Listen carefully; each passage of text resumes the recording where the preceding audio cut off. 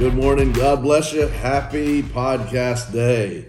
Amen, amen, amen. Tuesday, July 26th. I hope you're ready. I'm telling you what, God's doing some great things. Let's just take a moment. I like to go through these drills. I like to get people talking, talking God's word or filling your mouth with faith and say it is positive, but it's not about the positive speech. It's about the Bible-based talking in line with God's word speech. But just go ahead and take a moment and call yourself something that you're dealing with. So if you're unhappy today, just say, I'm happy.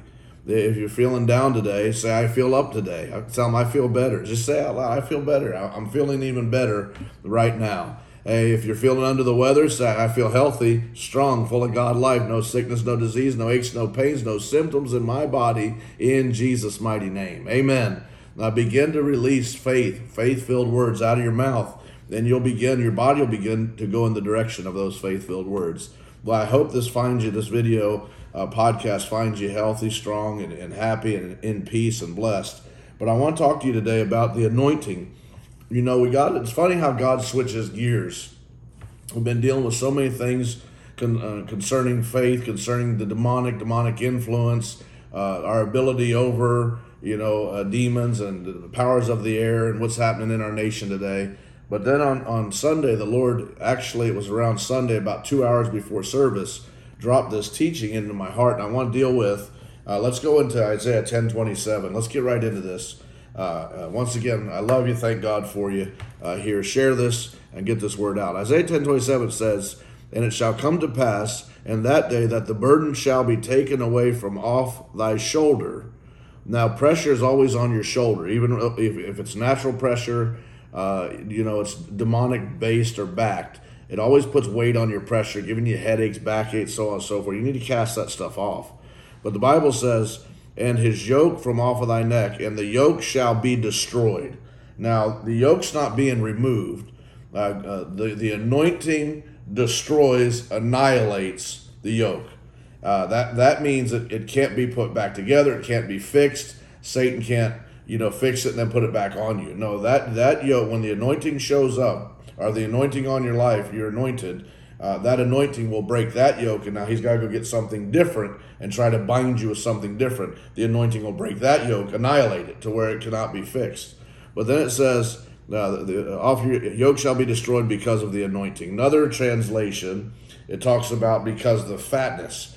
And the idea was, it is a cow or the beast that you yoke up. It gets so large, so great, it expands. Now, the beast would in fat and muscle, so on and so forth. But as a believer, you should be expanding in knowledge.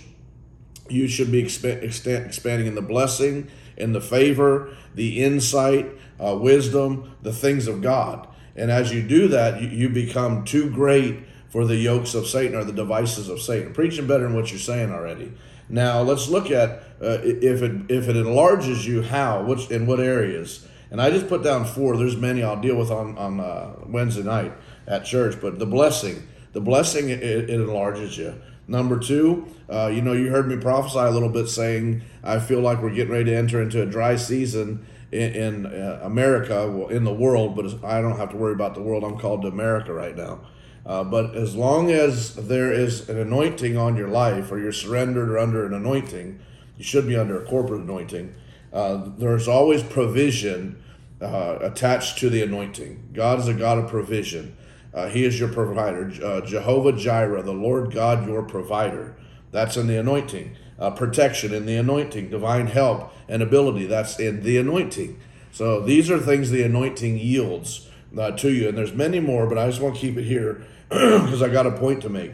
Now, in Acts 10:38, the Bible says how God anointed Jesus of Nazareth with the Holy Ghost, who went about doing good and healing all those who were oppressed of the devil, for God was with him.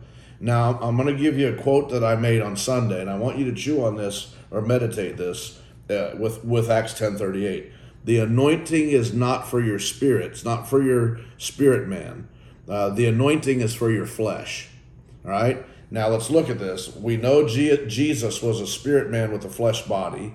We know you are a spirit. You have a body, or you live in a body. You have a soul. But we see here how could Jesus need more spiritual help being the Son of God. He didn't. He needed the divine help on his flesh. He needed heaven's help, or heaven's ability to partner up with his flesh, making him supernatural in the endeavor that anointing covers, or the assignment that he had from God. That anointing would make him supernatural in a sense. We're still human. We have a human body. There's still certain limits to a human body. You're not God. Now, there's other preachers that think that you have become God through Jesus Christ. You haven't. You become a son of God. God's unlimited. You're limited. Jesus now has a heavenly body. He's on the right hand of the Father. He's unlimited. You're limited. The Holy Spirit's unlimited. You're limited. Angels are limited, just like we are. But we are made differently than angels and carry more God authority and ability than the angels do, but we're not God. Get that through your head. And don't ever forget, you're not equal with God. You're a son of the Most High God. But if it helps your flesh, the anointing, then it helps you in this flesh world in which we live. And God has given you an anointing for every assignment that you face. So if you're in business, you can have an anointing from God to be successful in business, or to aid you in business affairs. We can see it like this. On Wednesday or Sunday morning, I said there's synonyms, meaning you can use words synonymously with the word anointing. One of them's the Holy Spirit, the power of the Holy Spirit, the ability of the Holy Spirit. We can say as a synonym, we can use, or synonymously, we can begin to change those, say the Holy Spirit or the anointing, the Holy Spirit or the anointing. Another one is found in 1 John 2:20, the unction. You have an unction. You have an anointing. There's been a smearing upon you. And not just one's, it is a singular smearing, but it's multifaceted. When you look in 1 Corinthians chapter 12, we talk about the 9 gifts of the Spirit. That we talk about, yes, there's one Holy Spirit. There's a singular Holy Spirit. But the Holy Spirit begins to operate in many different ways, or surface or manifest in many different ways as the person needs him to in that season. But it's still one anointing. So we have the unction. We have the virtue. The woman with the issue of blood, Mark chapter 5. Jesus said, stop, hold on. I felt virtue flow out of me, power flow out of me. Synonymous, once again, synonym of the anointing. But then we got into synonyms like husband and wife. You can also get into synonyms like father, mother, parents. You can also get into different other synonyms that you have been given a God assignment. God always, when he calls you and assigns you to a thing, whether it's a teacher, whether it's a banker, whether it's a business owner, and on it goes. If God's called you to do that, that calling or that title becomes synonymous with the anointing, because with the calling, with the title, comes an anointing for success. Now, I want to deal with just marriages. I really feel like there's a stronghold on marriage, and I'll get into this more on Wednesday and then Sunday at New Way Church here in Palm Coast. As you can see, I'm out of the office today. I had to run up. Dylan and I took a run up to my hunting place up in Georgia, so things might look and sound a little different. We're stripped down. We not us, but the technology, but we're still getting this to you. But anyhow, let's say when we hear the wedding vows or a husband and a wife's role, it's usually the husband's exalted and the wife is put under. We lift the husband up and we diminish the wife. We raise up the values of a husband and we make the wife look like she's just a nothing. That's not true. That's not biblical. The word husband, or the idea of the husband, is the idea of God. If a husband wants to husband his wife correctly, according to the Bible, he's not equal with God. He can't be God in that sense, but he has to look at God and see how God deals with, or you can say Jesus deals with, his bride. And the way Jesus deals with his bride is how the husband should cover and protect his wife. Come on, are you here? That's pretty good. Say amen to that. Amen. Now, if you say, I'm not married, this doesn't pertain to me. Well, if you want to get married, you should know these things in the future. Amen. And you carry a title either way, whether it's husband or wife, you carry another title. So this matters to you. Now, I started saying on Wednesday or on Sunday, what I heard my father in the faith, my pastor, say, that it takes courage to lead, but it takes courage to follow.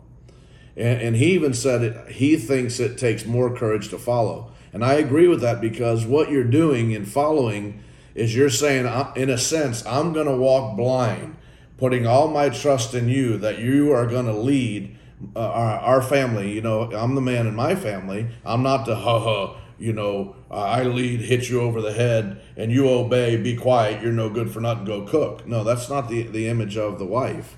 The wife has extreme influence in the family, in society, with her husband, with her children.